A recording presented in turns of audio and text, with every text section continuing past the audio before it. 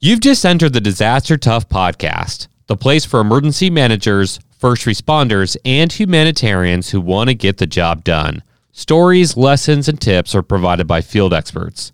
This show is owned and operated by professional emergency managers at Doberman Emergency Management. We apply disaster tough logic by protecting life, property, and business continuity through planning, mitigation, and training. Check us out at DobermanEMG.com or click on the show notes. Radio comms just got a major breakthrough with the L3 Harris XL Extreme 400P. It's the newest and toughest radio out there. Built by their space and tactical teams, the XL Extreme series can take a beating. 1,700 degree blast of heat, repeated 3-meter drops, rain, salt water, you name it. The XL Extreme series by L3 Harris can take it. Visit L3Harris.com to schedule your demo today. The battle to monitor and contain COVID-19 just got exponentially better for us. We are officially introducing an electronic, reusable COVID-19 test through our sponsors. It's called the COVID Plus Test, created by Tiger Tech, distributed by FS Global. This is the first FDA-authorized, rapid, non-invasive pre-screener. It's extremely easy to use. Forget those one-time use swabs. This is a disaster-tough technology. For more information on the COVID Plus test, check out our show notes.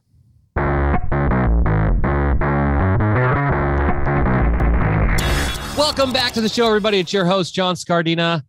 Last week, as many of you know, based off of social media posts, I had the great honor of being the keynote speaker for emergency management, specifically at the NATO Specific Environment Summit, which really talked about the urban environment and dealing with civilian populations and learning about incident command and ICS and interoperability and all the stuff that we usually talk about in emergency management. And so it was a really great experience talking to NATO and DOD, US DOD partners about the role of emergency management, what we can provide them, and really what they can provide us, and working together. And it was a great opportunity because in the U.S. we have the Stafford Act, which really gives us those delegations of authority and that presidential authority from the federal coordinating officer at the federal level. We also have the CAMRA, the Post-Katrina Reform Act, Emergency Management Reform Act, rather. And so we have the National Strike Team that came out of it, which is housed within FEMA, the National Incident Management Assistance Team, which is actually technically broken up into 3 teams, or 3 components rather. And so we have this stuff in the US, but internationally they might not have it. And more importantly, if they don't have it, they might not be aware of the other people who want to be partners. For example, if they're doing sheltering operations, the International Red Cross, or if they have their own road closures, who actually does, who actually manages the roads. We talked about that with a couple of our NATO partners who hadn't really considered that. And so just like understanding like our day-to-day doesn't really match their day-to-day. And also the misconceptions around what emergency management is. I heard things from, they're the paper pushers. There's the guys that get us water, these different things. And so they didn't really understand what's happening. But on our side, from an emergency management internal, can we do better at showing our capability? Can we do better at innovating our processes? And the answer is yes, we absolutely can. We've talked about this, for hundreds of episodes at this point. And we've had, key players in the game like Brock Long even say, hey, maybe we shouldn't call FEMA the Federal Emergency Management Agency, because most of what FEMA does is like an auditing process, right? It's what I call, John Scardina's catchphrase is that FEMA is the IRS of disaster, right? Like they're mostly a money organization. And you actually heard it from Joe Delamere as well. He said, hey, FEMA is usually mostly a hurricane organization. So like people have these different ideas of what FEMA is. And does FEMA represent the entire field? Absolutely not, right? We have local emergency managers who, if they tried to apply what FEMA does, it doesn't really make sense because they're actually in the mix. It's their own home that's being flooded and they're responding at the county level. Or you're the emergency manager at a campus and you're dealing a lot more with the man-made stuff. FEMA does get into that, of course, but not too much, right? when you're at the campus level for a university or for a hospital, you're looking a lot more at physical security. You're talking about active shooter. You're talking about, any kind of active assailant and targeted attacks. And you're working with your law enforcement counterparts to understand what those threats could be. You're looking at hazard vulnerability assessments. And so really what you're doing is so much bigger than, what we've been addressing historically. And when I say historically, or when I say traditionally, I mean pre 9/11. I don't want to make this sound like, like literally 5 days ago, we decided to change emergency management. No, it's been changing a lot, right? And so basically what I want to do is I cover so many different disasters and topics based off of my presentation that they asked me to cover. I covered Surfside building collapse. Now, you all know about Joe Hernandez coming on the show and my experience working with USAR. We covered the Haiti 2010 and 2021 earthquake. That's, the mission's still happening technically. Covered Hurricane Katrina and Ida, how they happened on the same anniversary. We covered the Navy Yard shooting, covered wildfire responses, covered all kinds of different stuff in that presentation, and using interoperability as the means to talk about AARs and lessons learned. And so really what my conversation came down to is I identified at least 5 different areas. And I wrote those 5 different areas down. And I want to talk about those today just to get your brain starting to thinking. Is this a comprehensive list? Absolutely not. But it is a consolidated list of at least 5 things that the emergency management field needs to be doing to innovate. Again, looking at a hard look within and saying, how can we be better, and how can we move forward? And so this is the first slide that I had on my presentation was traditional emergency management is dead. That was the declaration. Traditional emergency management is dead. And when I say traditional emergency management, I mean both the concept from our external partners of, hey, you're just paper pushers, or it could be like things like, hey, I'm retired, and so I'm going to make this plan that no one's ever going to use, right? I'm retired from my fire and police job, and so I'm going to get this cushion job. And fire and police both know that now, right? They have to bring more to the game than just their own perspective. And that's really because of the last 20 years of our field rapidly changing, and technology is changing, and social media increase, and the understanding of interoperability, not just command and control, but collaborate and cooperate. So let me just dive down these 5 different areas. Again, not comprehensive, but 5 areas that I think emergency management can do better. This is based off of, again, the last 20 years, seeing all those changes, several type 1 responses, standing up, emergency management teams across the country, doing this part of Doberman, doing this as a Fed, local, state, and federal level responses, humanitarian, whatever, plus 2 degrees. Okay. So it's not just like pulling it out of the air. This is like, hey, we've been doing a lot of data collection, and how can we do better? How can we influence the field more? Okay. So, number 1. My number 1 thing that I said emergency managers need to do is create living plans that organize blue sky and gray sky operations. Now, what I want to see from our field and what Doberman is doing is, ironically, they used to be called BRICS, right? And I say ironically because now we have the BRIC program, Building Resiliency and Community Program, the grant program. But these plans, we've heard Rodney Melsick, basically the father of the modern day emergency planning process, call traditional plans like, door stoppers, right? These big plans that nobody ever looks at. And it's because which is going to lead into kind of my second one, but the planning process is just as important as the outcome. I said that about a year ago on this show.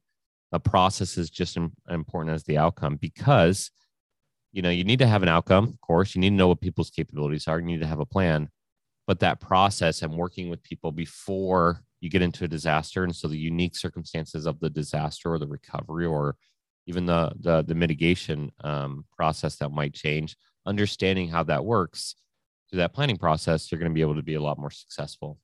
I'd also love to see like emergency operations plans, for example, EOPs, for that to be the basis of, okay, if that's our emergency operations plan, then everything we do before, during, and after that needs to correlate. right? If we have identified an emergency operations plan through data and through, working with stakeholders, which is my number two, then we're able to create tasks. Okay, for example, we have a gap of our civilian population not understanding emergency management. And where do they go in an evacuation? Because we had a 30% increase of residential structures in the last 5 years because this is a beautiful area, blah blah blah blah blah. And so we need to have better evacuation signs and better education. Okay, so let's create fairs, let's do that kind of stuff. But then you have an emergency operations plan. Okay, we have a population that needs to be warned and evacuated. How do we do that? So that's blue sky and gray sky. So my number two is work closely with stakeholders. So as we work closely with stakeholders, Patrick McGinn called this out, and so I'm going to call him out, man. He's such a good friend of the show.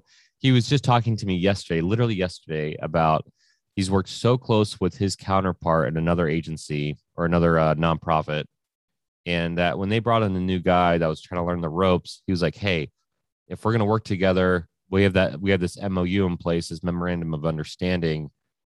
Let's make sure that you're doing X, Y, and Z, and I can do A, B, C."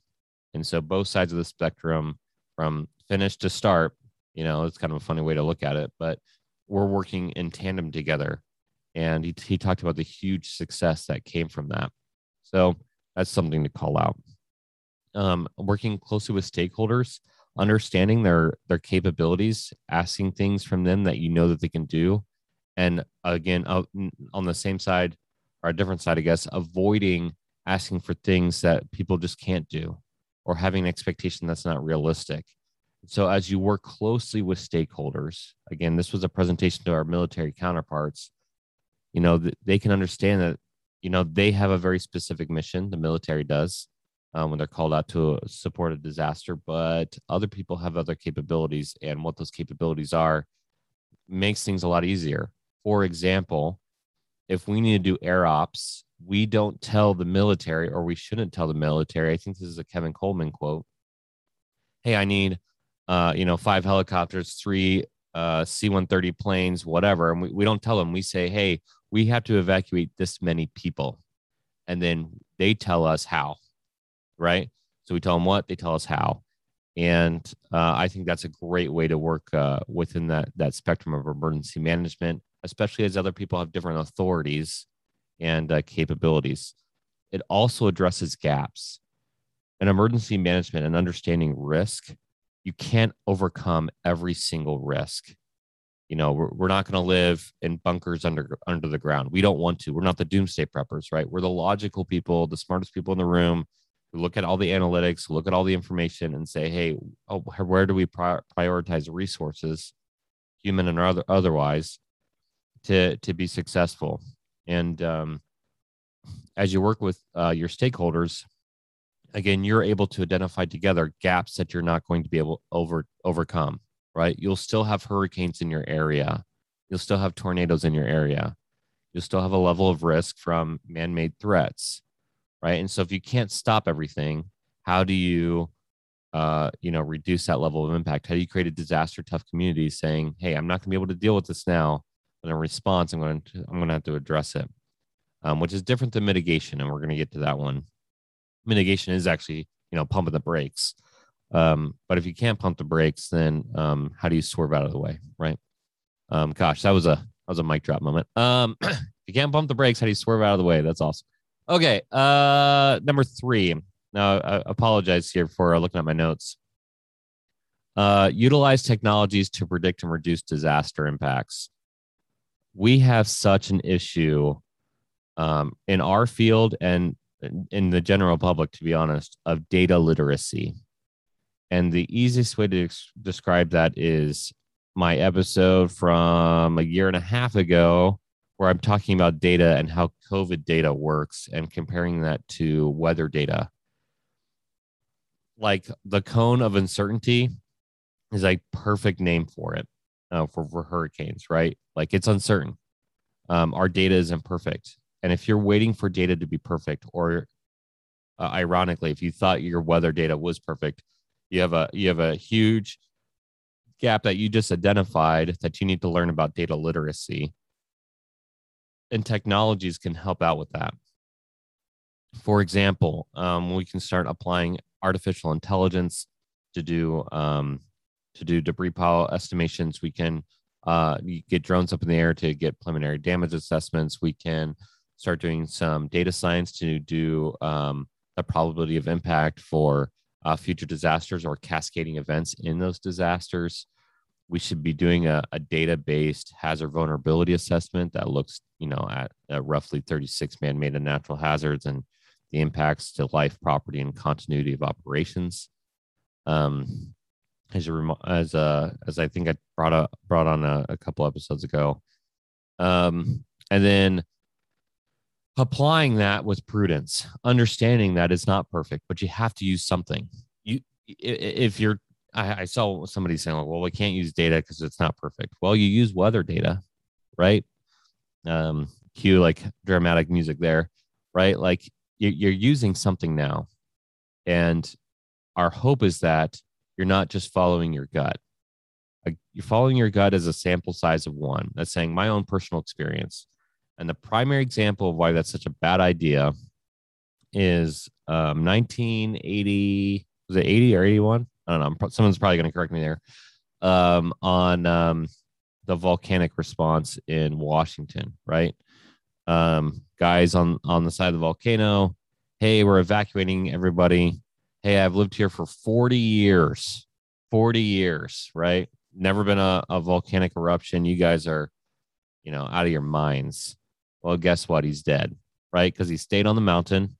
It blew up. Lava came out. He was killed, right? We saw that with Craig Fugate. Hey, write your name or not write your security social security number on your forearm in a hurricane because we're not going to come get you. It's too high of a risk, right? For people who are like, I just want to stay, trying to get people to wake up a little bit. So we've seen this in the past. Let's not make sure we adopt that same mentality that we try to fight against, right?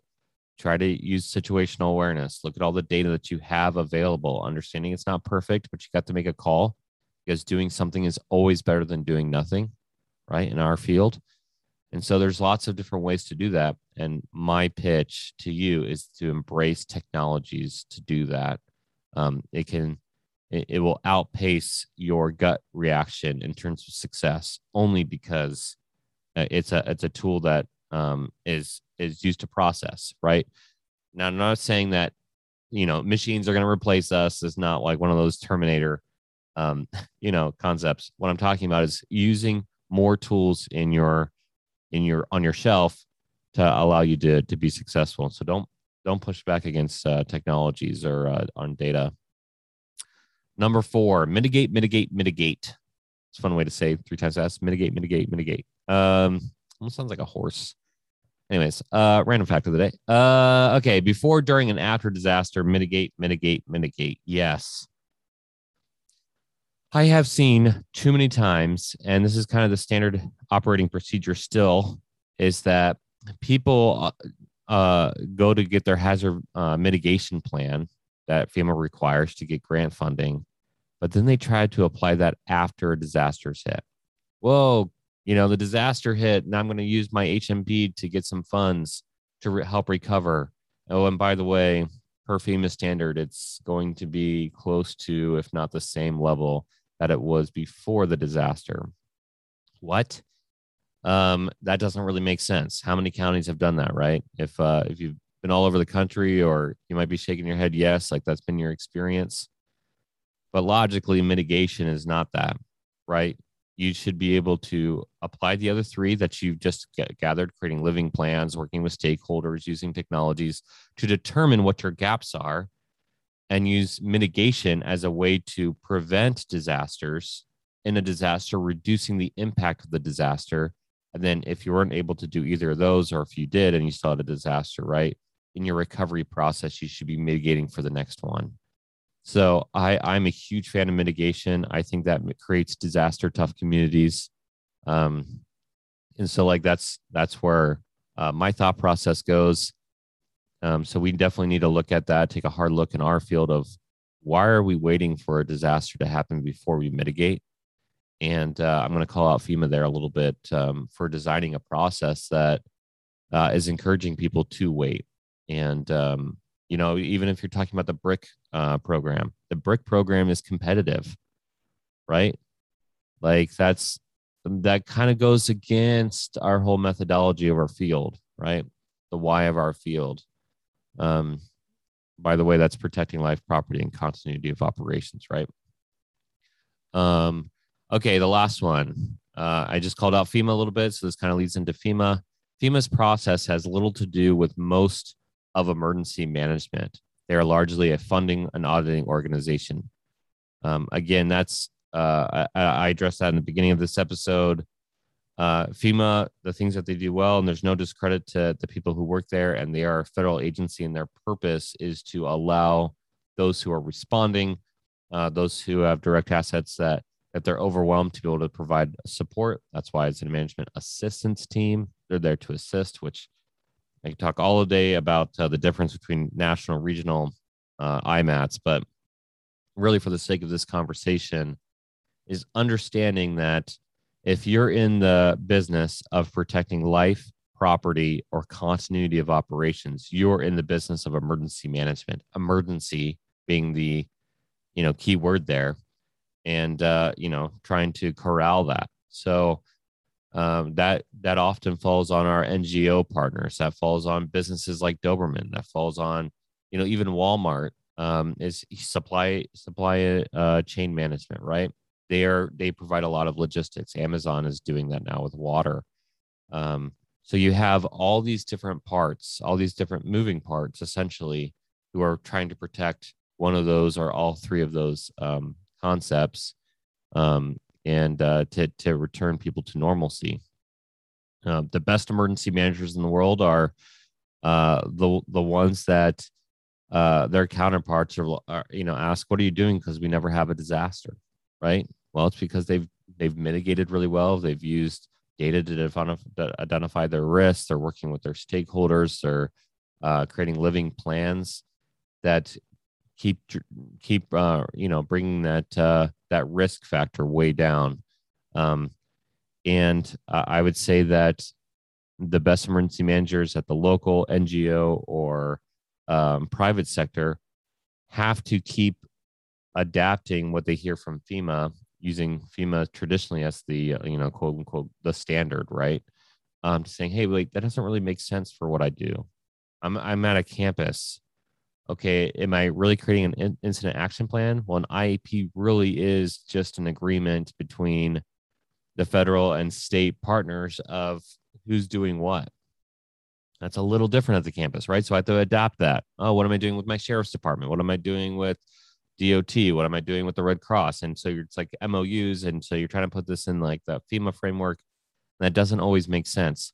But what makes sense is ICS, right? Of common language, working with those different partners, trying to get the mission done together. And so like we had to like pick and choose from FEMA, but that doesn't really apply to everybody, right? Why are we picking and choosing? Let's create something that makes sense for what you're doing. So that was my call out. Again, this is a call out to military groups who traditionally don't work with our side of the house, right? Or at least don't really understand our side of the house. So it was really my whole conversation to them was about interoperability, .mil PFI, if you know the acronym, which is how they set up their doctrine and how they move forward. And so what ended up happening out of those conversations is a lot of really cool experiences where I was able to go in there and they said, hey, like I've never even considered working with stakeholders before. Hey, you guys are using drones. You're using hazard vulnerability assessments. Tell me more about that. And so I had numerous opportunities to basically show off all my friends in the field who are doing some really cool stuff and trying to get us to do, better protection of life, property, and continuity of operations. And so I just want to thank, the the DoD, specifically the Marines, for inviting me out to that conversation. I would love to hear what you think about my 5 points. Again, that's creating living plans, working closely with stakeholders, using technology, mitigate at all phases of the disaster, and understanding FEMA's role versus your role in our field. And so if you have ideas about that, I'm sure there's going to be lots of people who think this is a comprehensive list. It is not. But despite that, I would love to hear some of your concept and your ideas of what you think about that. To those who do traditional emergency management, who are push back on maybe learning or trying to look within, my only advice to you would be that you keep on trying to tell the public to be aware and to do some self-reflection and to be better. And you want that for them. Let's make sure that we apply it to us, right? And go forth and conquer. We're going to be talking a lot more about this, I think, in the next several episodes as we bring on other thought leaders who want to address this topic as well. On a side note, I asked so many of our NATO partners to come on the show because they had really cool experiences. We're going to be having not just the NATO from the U.S. side as well. We heard a presentation about the Mumbai attack, the terrorist attack. That was really excellent. We're going to have him on the show. We talked about Stalingrad and about how 400,000 people were remained in that city during the World War II attack and how to deal with civilian populations. We were having the guy from Coast Guard come in and talking about ports and natural hazards there. We have really cool presentations headed our way, or interviews rather, from the presenters at this conference. And so I'm excited for that. Tell me, guys, what you thought about this episode. If you liked it, if you disagreed with my 5 areas that you think that I thought we could improve as a field. If you disagree with me, if you agree with me, whatever, still like this episode, you got to subscribe if you're not subscribed, and we'll see you next week.